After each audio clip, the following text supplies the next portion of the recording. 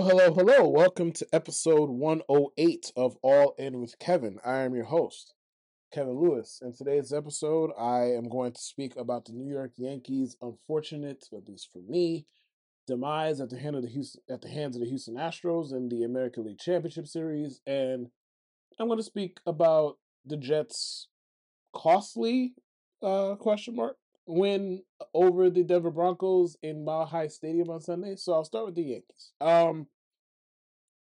I tend to be more level-headed than your typical Yankee fan, and I'm not saying this to pat myself on the back or kiss my own ass.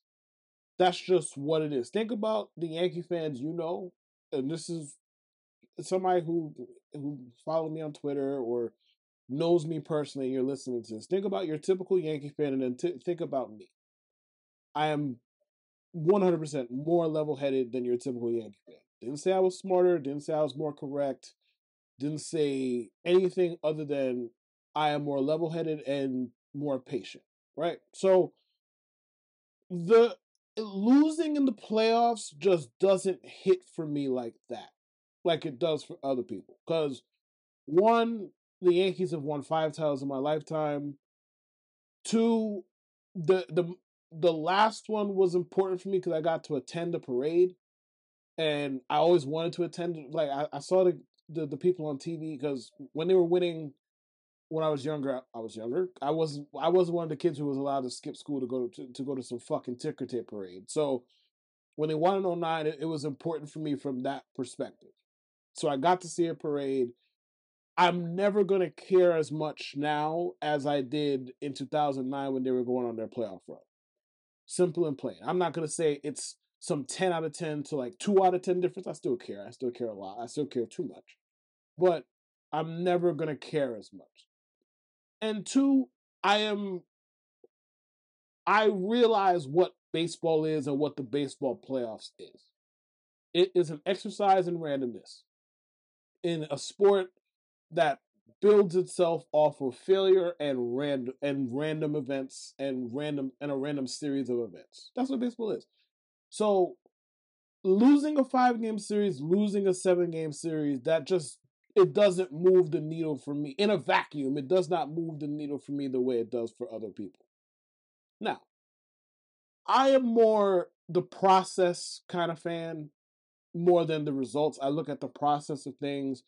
What is the GM doing? Like what are we doing on the back end, like analytically, as far as the analytics department goes, as far as the coaching staff goes, like what are we doing organizationally from a philosophical standpoint? What are we doing? Or but they, for those who are bothered by we.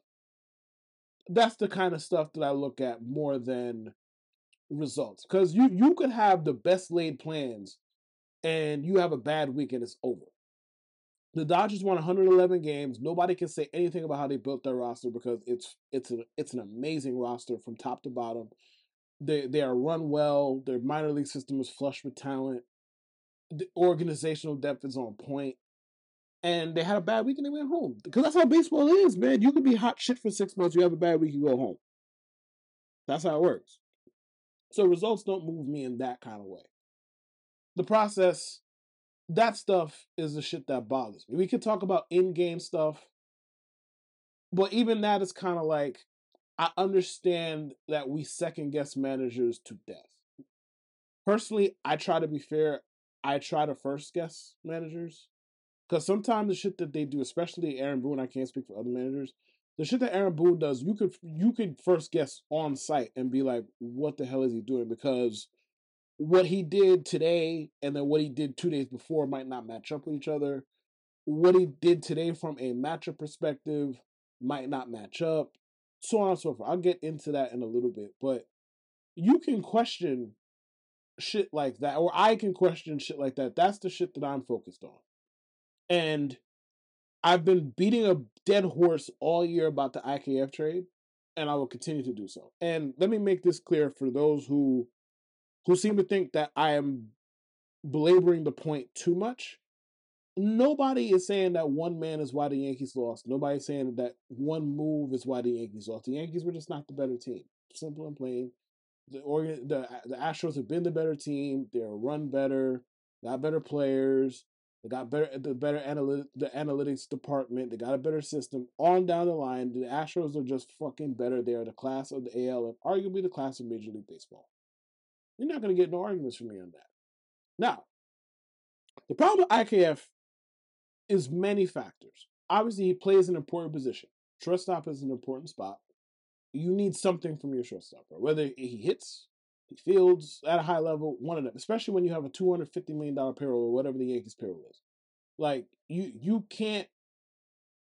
It the IKF thing is just emblematic of two bigger issues. One, how you allocate your funds, because you took on $50 million worth of Josh Donaldson to get IKF, and the idea of Donaldson in a vacuum was not bad. I know it ended up poorly. I get it. He has a long track record of being a really good hitter in baseball and a really good defender, and he was a really fucking good defender in for the Yankees this year. That part, if they just said we're gonna go get Josh Donaldson, that wouldn't have been egregious.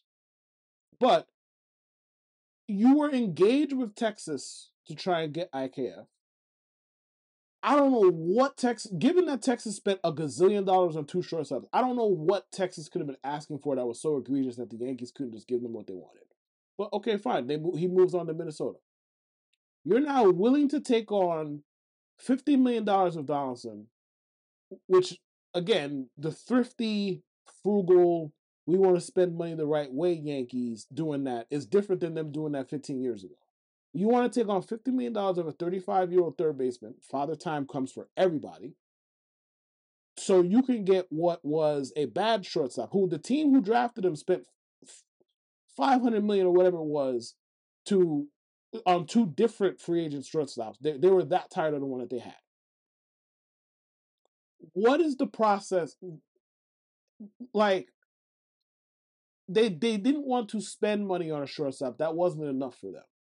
It is emblematic of the fact that winning is just not the fucking priority. It's not, because there's no way, regardless of what any of us feel about IKF, I feel he fucking sucks. He's the dregs of baseball, and he should be in the fucking KBO. That's how I feel about IKF. Regardless of how you feel, there's no way you can sit here and tell me that was the best option they could have put out at short. It wasn't the second best option they could have put out at short. It wasn't the third best option they could have put out at short starting the year. And again, that is part of a bigger issue. They're not trying to win. Now, let's face it, most professional sports teams are running that kind of way. Let's just call a spade a spade. I understand. I'm talking about my favorite baseball team, so I'm going to keep it with them. And the thing is, it's just not that hard to, when you have that big a payroll, regardless of what the budget may or may not be, or how Brian Cashman is quote unquote hamstrung, it's not that hard to actually prioritize winning. Because the IK is another example of first guess versus second guess. Like, the people who are like second guessing the Montas move, they're just bitching just to bitch. Nobody cared about that move at the time. Like, and people all across Yankee Twitter, Yankee fans you might run into at a bar, Yankee fans in general, most of them will tell you they didn't care to give up the kind of package that the Mariners got for Luis Castillo. They'll tell you that. And most of them will tell you that they were fine with the Montas trade at the time that it happened. Montas was bad for the Yankees. Not arguing that. Is he dead? No. Is he going to come back next year? Most likely. We'll see what the fuck he does. He is on the last year of his deal. He has a reason to go out there and pitch well. A big reason. The money. But if you're bitching about that, you're just bitching as a bitch. Most people bitched about the IKF trade the minute it happened. Because, and also, if Brian Cashman apparently had an infatuation with the guy for a while and was trying to get him for a while. And it's one thing if you're telling me that you're trying to get him to be a super utility player. I don't like it, because personally, I like my bench players to do something at a high level besides run. He don't field particularly well, and he can't fucking hit. So what is the point? Oh, he plays multiple positions. Poorly? So what? So it makes you question, like, if you're that pressed over IKF, and maybe it's not just Cashman, maybe the scouting department's behind this too, to be fair to him. And I don't think anything is just a one-man move in pro baseball, or in pro sports, period. I don't think anything is just a one-man move. So maybe it ain't just him. But he the GM, he got to take the bullets. So I'm talking about him. If he's that pressed about IKF, what does that say about his player evaluation skills and the decision making? Genuinely asking. Am I calling for Brian Cashman to be fired? No. If they don't fire him, fine. If they fire him, fine. That's where I'm at. The IKF shit, the IKF Donaldson left side of infield this year completely soured me on Cashman because there was no need for either player to be here. None. And if you wanted to trade for Donaldson in a vacuum, fine. But there was no way they were doing that in a vacuum anyway. So there's that. But that's the issue. Like, all the other stuff, like, people keep saying, like, all right, the Yankees keep doing the same thing over and over and they're not succeeding. It's insane to do the same thing over and over. I think that's a wildly disingenuous claim.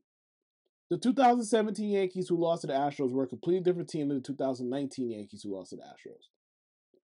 Fine. The 19 Yankees, you can say they were built around power, blah, blah, they didn't make enough contact, all those tired fucking storylines. Okay, cool. They were built a certain way. Their defense wasn't particularly good. Yada, yada, yada. Right? And their pitching wasn't particularly good. Okay, the 2022 Yankees pitching was very good. One of the best pitching staffs in the league. Their bullpen, even though half of it was dead by end, was good. Right?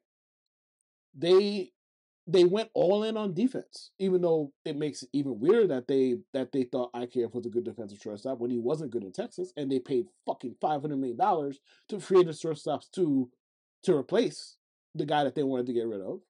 You're out of here. Hike. They went all in on defense. They got a whole bunch of defensive players. They improved on the defensive side of the ball. They eventually finally played Oswald Peraza in the playoffs. They played Oswaldo Cabrera at shortstop, despite IKF's existence.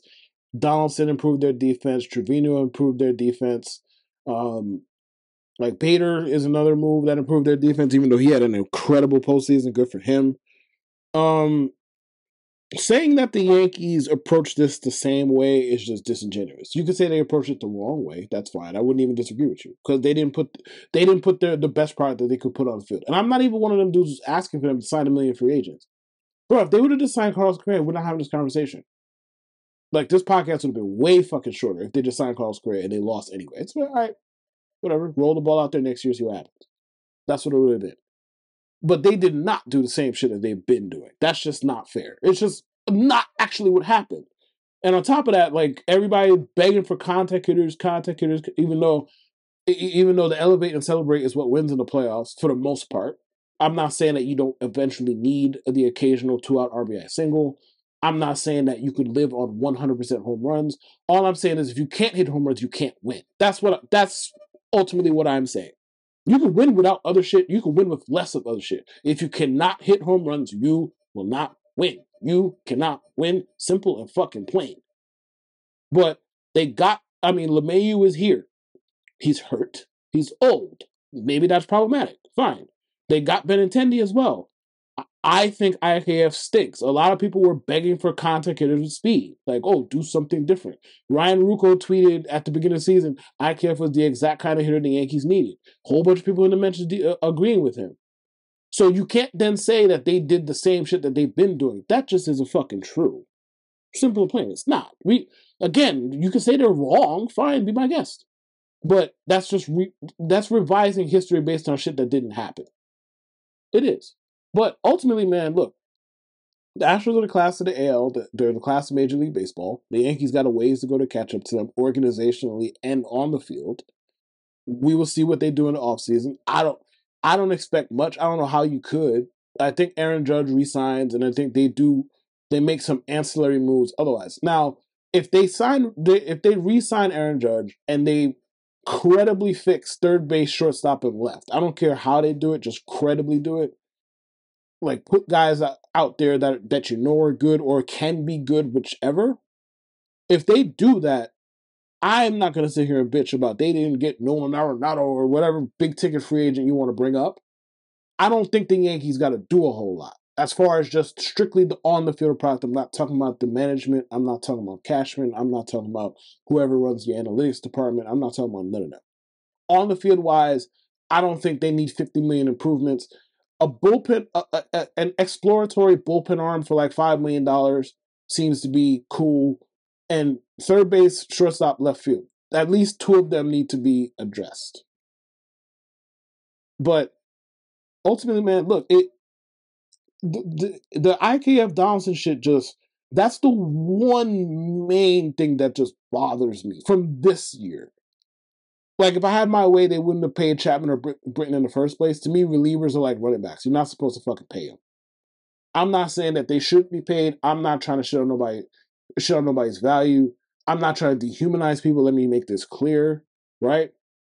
I'm saying I prefer my favorite team don't do it. I love when other teams do it. Like Edwin Diaz.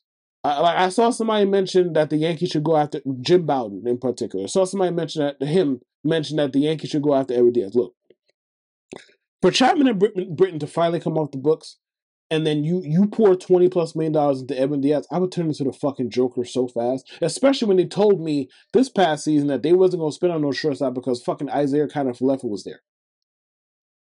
The Yankees, if there's one constant with the Yankees for 25 years of my fandom now, is they find relievers from wherever the fuck. Simple and plain. They find relievers from here, from there, from everywhere, bro. They find them everywhere. You do not need to give a fucking reliever a 9-figure contract. I love Edwin Diaz. Like, I was defending him when everybody was bashing him. A couple people who listen to this podcast can attest to that. I love Edwin Diaz. I ain't got no problem with the guy. The Yankees the cost-conscious Yankees should not be the ones paying a fucking reliever $100+ million contract. Simply put, they should not be. And if they do, for some reason, I don't think they will, but if they do, you will not see me spend one solitary red cent going to no fucking Yankee game this year, period. Simple and plain. But I mean, season ended. It is what it is. They got swept. I'd prefer they didn't get swept, but they got fucking swept. I don't think the series was as lopsided as people like to make it out to be. The Yankee offense struggled. Yeah, not arguing that at all. 3 out of 4 games were competitive. 3 out of 4 games had a margin of 4 runs. I just don't think there's some super wide gap as far as on the field wise, where you just can't see the Yankees ever beating the Astros and all this. The Astros are their daddy stuff. It's like, yeah, they're the class of the AL. I'm not arguing with that, right? But there's a reason that the Astros in this magical run have won 1 championship and not 4. They're beatable. It's baseball. Everybody's beatable. Everybody has a bad week, they can go home. You might have a good week and the other team might have a better week. It's baseball. I don't think the Yankees are that far away. It's disheartening. It's bad that they lost. Not arguing. The process is my problem. And then these dickheads are going to sit there and tell you this, that, and the third about Volpe, this, that, and the third about Oswald, and then they're going to run IKF for shortstop opening day next year like idiots. Instead of just non-tendering him like a fucking normal baseball team would do, they're going to do that dumb shit, and they're going to feed you the same thing about process this and crapshoot that. And I don't mind the crapshoot talk because it's fucking true, but I'm not trying to hear about, the organizational process, this, that, and third, where it's going to likely land with, at the bare minimum, IKF still here and starting for his second year, and maybe him and Donaldson here for another year of starting. I'm not trying to hear it. No. Ultimately, it is what it is. They got to make wholesale improvements. I'm not saying they got to do a ton, but they got to make noticeable fucking improvements. You don't have a left fielder at the moment. You damn sure don't have a shortstop, unless you're going to man up and play Oswald every day, which I'd be shocked. And you don't have a third baseman. Now, also, Gleyber might get moved. And I like Gleyber, I really do. The idea of moving him it gets a shrug. If they move him and they get a good starting pitcher out of him, go ahead, bro. I feel like Gleyber is your garden variety above average middle infielder. Like, you're not getting a ton more out of him than that at this point. But he's fine. Like, he's a nice player. Like, if you get to the playoffs, he could carry you through a series. Like, that's Gleyber Torres at this point. Also, before I get on to the Sunday of Doom for the Jets, That play at second base where Jeremy Pena hit the slow grounder to Gleyber Torres and he flipped the ball to second base it escaped IKF's grasp and it ended up near Donaldson. I think it was near Donaldson, right? Yeah. That being part of the reason they lost is just perfect. It's so well earned. Like, you tried to do what you did at shortstop. You tried to cut costs at shortstop, and it cost you at every turn all year. Again, not saying it's the only issue, but it's a massive one. And then it reared its head in the final game of the season. And what makes it even better and more deserved is that you yourselves identified that you couldn't play this man in an elimination game the week before. 2 of them, mind you. In game 5, and this is what I'm talking about, were processed. Game 4, they benched him. Game 5, they benched him. Hicks got hurt. They could have easily brought him in the game. They brought in Marvin Gonzalez. Marvin Gonzalez didn't even make the fucking ALCS roster. And they were comfortable bringing him in instead of IKF in a pivotal game 5. And yet, now in game 1 against the Astros, now IKF is back in the lineup. Why? Only God knows. That doesn't make any sense. And then game 4, with the season on the line, you're about to be eliminated, he plays again. Why? You just told us last week that he wasn't good enough to play in an elimination game. Twice. What changed? That's what I'm talking about with process. Like, I watched Aaron Boone bringing Clark Schmidt in the 5th inning of game 1 with a runner on second base in a tie game, a winnable tie game on the road with Justin Verlander on the mound for the other team, for the Astros. He brings in Clark Schmidt, which in a vacuum is fine. I don't care, bro. Like, the Yankees didn't have a ton of good bullpen options because a lot of them got hurt. So I'm not even sitting here to be mad that you brought in Clark Schmidt in a vacuum. I don't understand why he's the first guy out, and I don't understand why he pitched the 9th inning against Cleveland.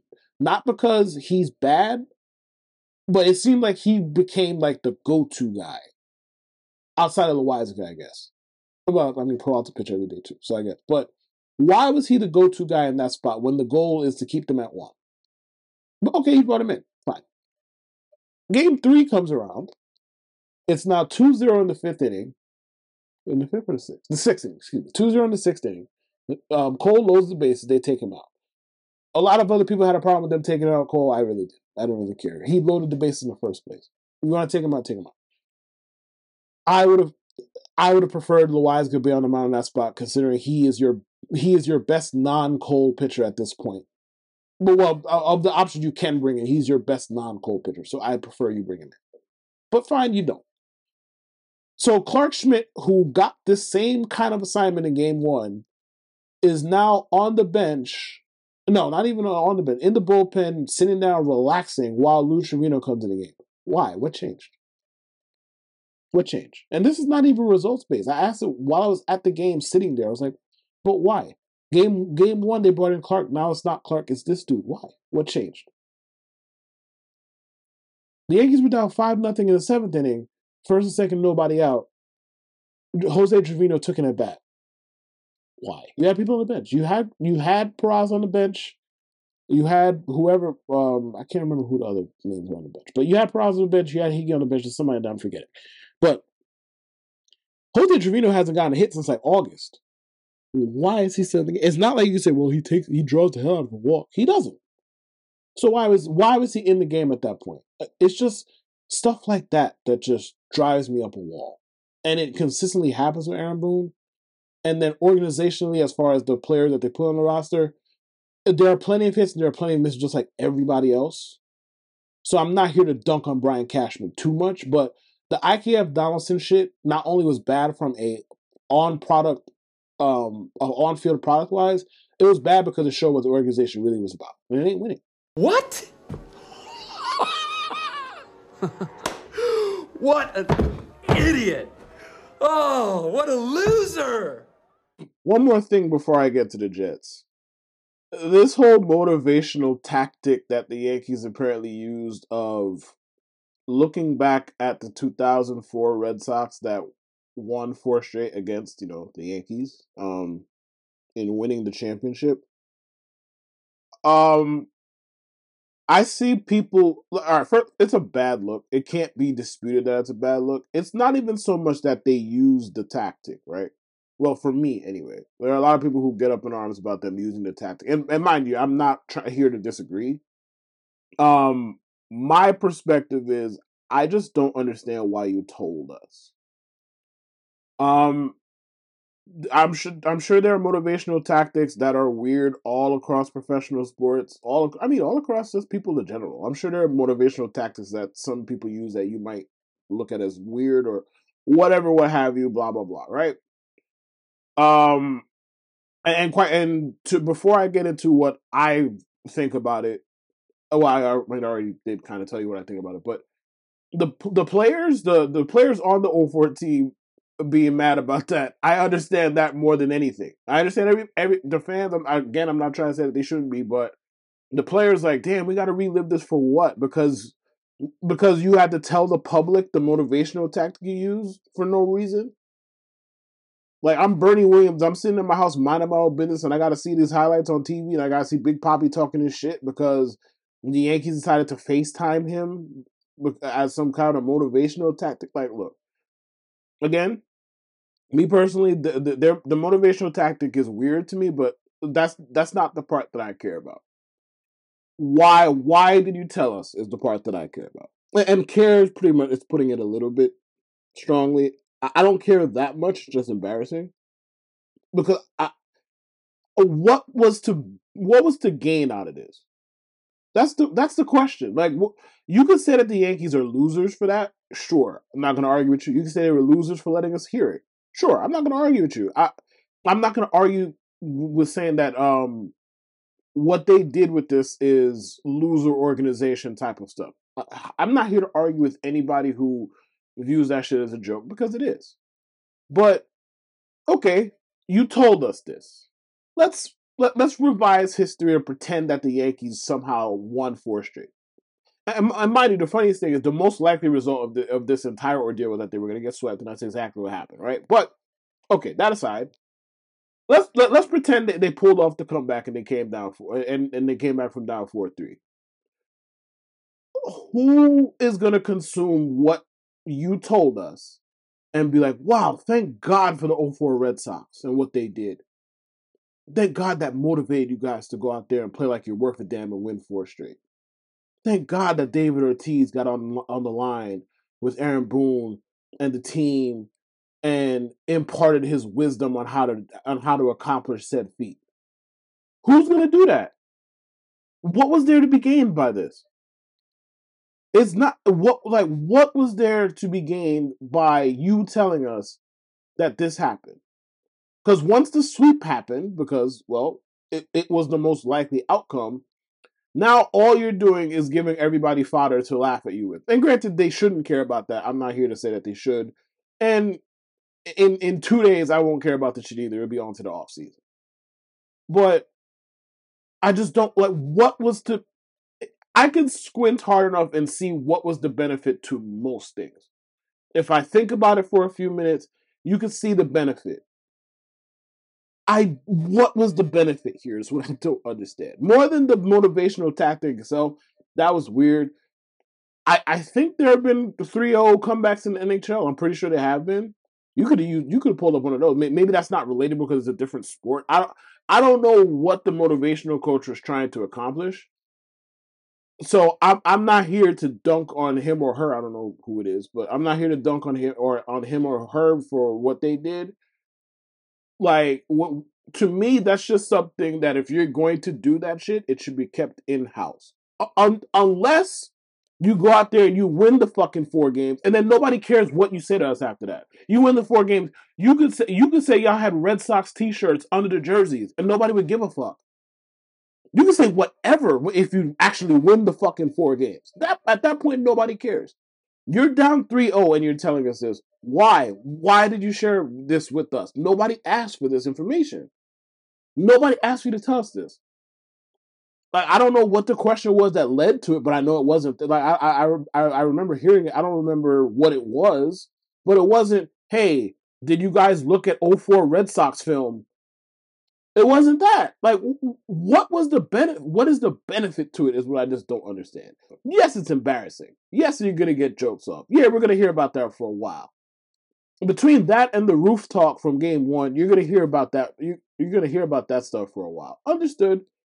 It's a joke. Yeah, I understand that. I just don't understand what the benefit was to telling us.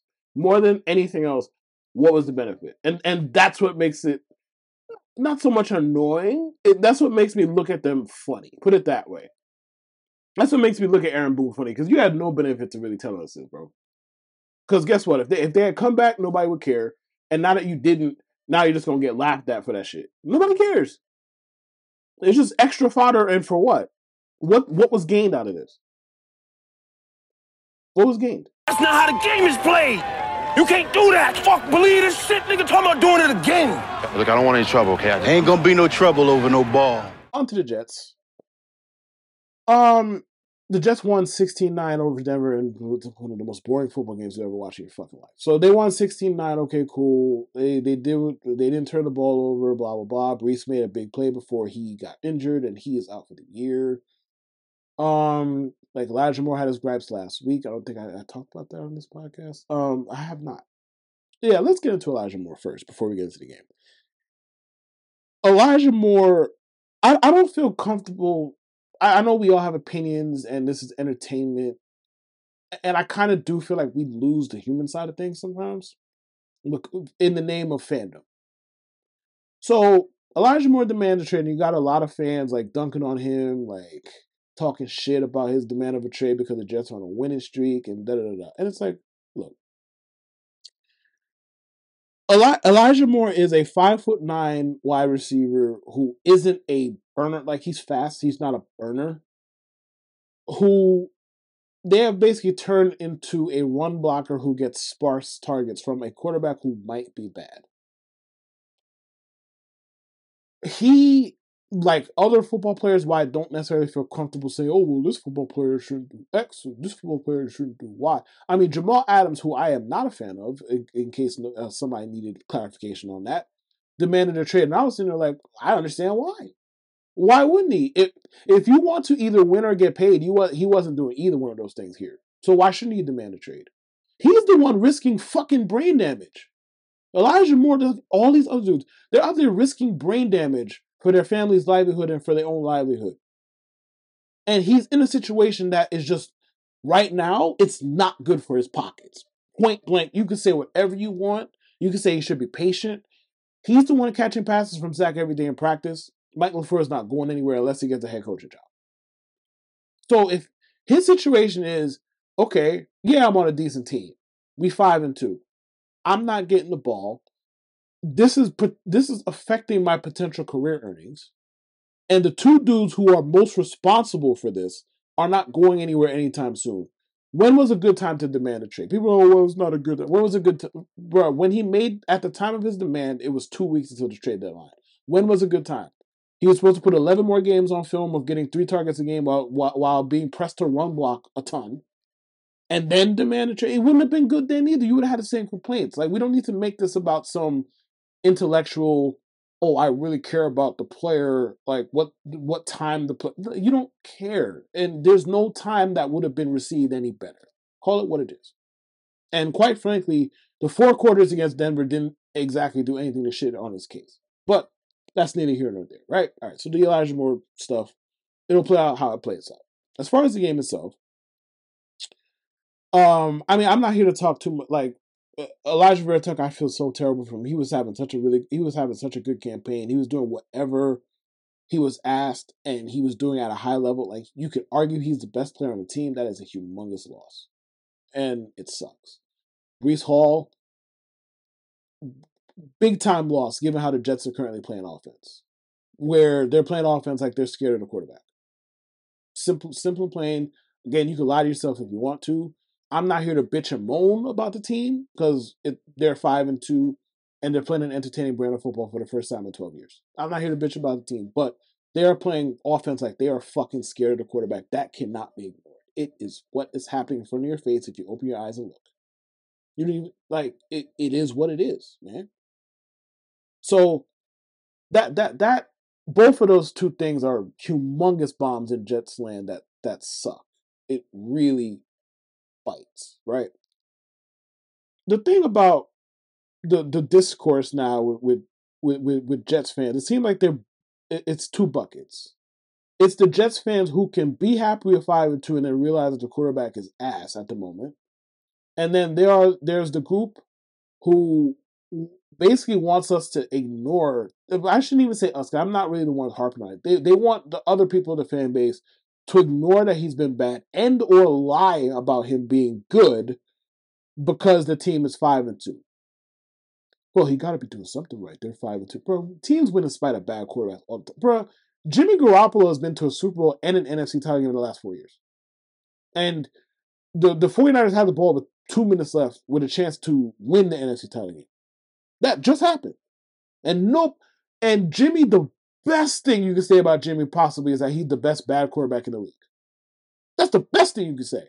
He's functionally bad, if you want to put it that way instead. Right? The thing with Zach is, and why I don't really partake in the discussions about Zach, is like every other young quarterback with every other fan base. You have fans on both sides who are just entirely too fucking passionate about the topic.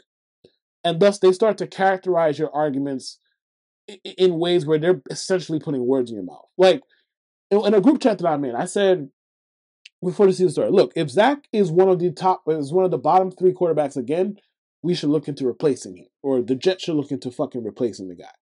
And it got met with all kinds of animus. And it's just, why? Like, why is this a controversial opinion? Somebody tweeted, I tweeted too, that the Jets are winning in spite of Zach. That shouldn't be controversial. And you have people arguing. How? What is there to argue? What is there to argue? Like, Zach has been along for the ride. He's made a couple plays here and there. Okay, cool. He had the 4th quarter in Pittsburgh. That was great. For the most part, he's been along for the fucking ride. What is the need to lie about this? People could be happy about 5-2 and also acknowledge that the quarterback is ass and it needs to improve. Because guess what?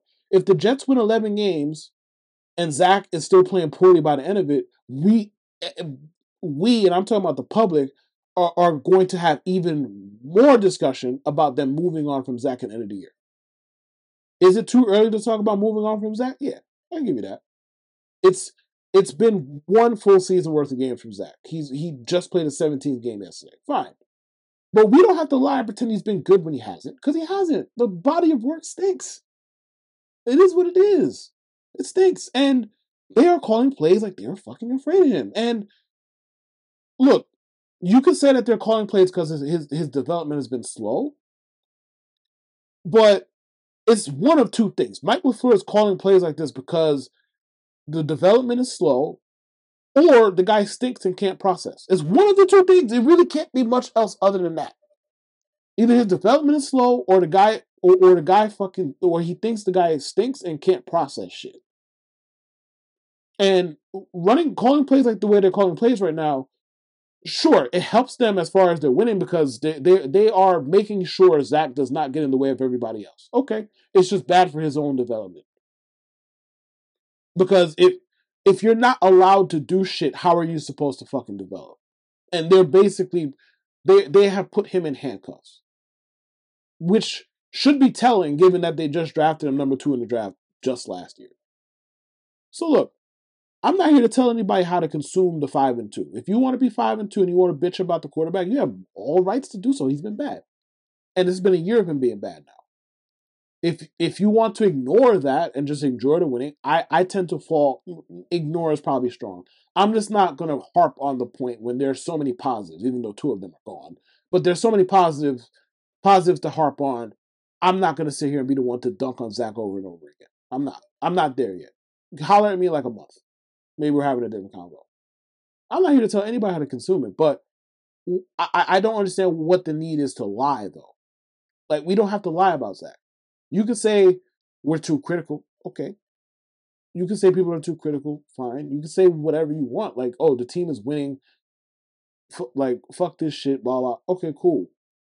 But acting like people are crazy for pointing out that, hey, they're 5-2, but the quarterback is the sore spot, and they're winning in spite of him or they're winning with him out of the way, or however you want to characterize it, that shouldn't be controversial because it's what's happening. I am inserting this the day after I started recording this because the James Robinson trade happened, so I'll talk about this. The Jets traded a 6th rounder that could potentially be a 5th rounder for James Robinson. You're not going to get some big, long soliloquy from me about trading for a running back because we all know, if you've listened to this podcast at all or you know me at all, you know how I feel about the running back position in general and sinking assets into meaningful assets into the running back position. A 6th rounder that could be a 5th rounder just doesn't qualify as meaningful to me. So I do not care enough to go on some rant about it. James Robinson held me down in fantasy for 2 years before his unfortunate Achilles tear. So I'll always have a special place in my heart for James Robinson. I like the guy. I hope he succeeds. He's an undrafted free agent. I think he's a free agent after the year. I hope he gets a bag from somebody. And I hope the Jets can help him facilitate getting that bag from somebody. Okay? So from a football perspective, he's better than Ty Johnson, which I guess is all that really matters here, right? I don't think it signifies anything outside of they needed depth and they went and they got it. And obviously they take themselves seriously enough as a playoff contender to go get a running back when they needed one, or if needed one or wanted one, however you want to put it. They take themselves seriously enough. The player himself, after the Achilles tear, hasn't been that good. I mean, he's had basically two big runs, and there's been a lot of mid in between. Now, the Jaguars' offensive line, I don't know what they're talking about. I don't know how good or bad they are, or whatever. The scheme, Doug Pearson seems like he knows what he's doing. So I don't really have much to add as far as his performance before. The Achilles tears tend to be a death knell for people in the NFL. So, and I mean, if you look at his broken tackle metrics, they haven't been good. Obviously, like I just mentioned, 2 runs have basically propped up his yards per carry. So, hopefully, on what projects to be a better team, and I don't know if it's a better offense, but hopefully on a different team, a better team, and a better scheme, he finds more success. But quite frankly, right now the Jets need Zach Wilson's development to accelerate a little bit because they're not going to be able to just say, "Hey, Breece, go do shit." And on that note, I'd like to implore you to listen to the Middle Initial podcast with myself, Andrew L. Case, and Jude A. Jackson as we discuss current sports topics. Watch my fantasy football show on Underdog Fantasy Network on Sundays from 12 to 1 as I rap with Mr. Coley Mick about your start sit-em questions, your who to stash questions, any fantasy questions you got. We will address them as they come in. Subscribe to the Underdog YouTube page. It's in my bio on Twitter and on Instagram. And I will see you when I see you. Sideways, boys in the days. Sitting sideways, boys in the days. Sitting sideways, boys in the days. On a Sunday night, I may bring me some hair. Sitting sideways, boys in the days. Sitting sideways, boys in the days. Sitting sideways, boys in the days. On a Sunday night, I may bring me some hair. Empire Wild, baby.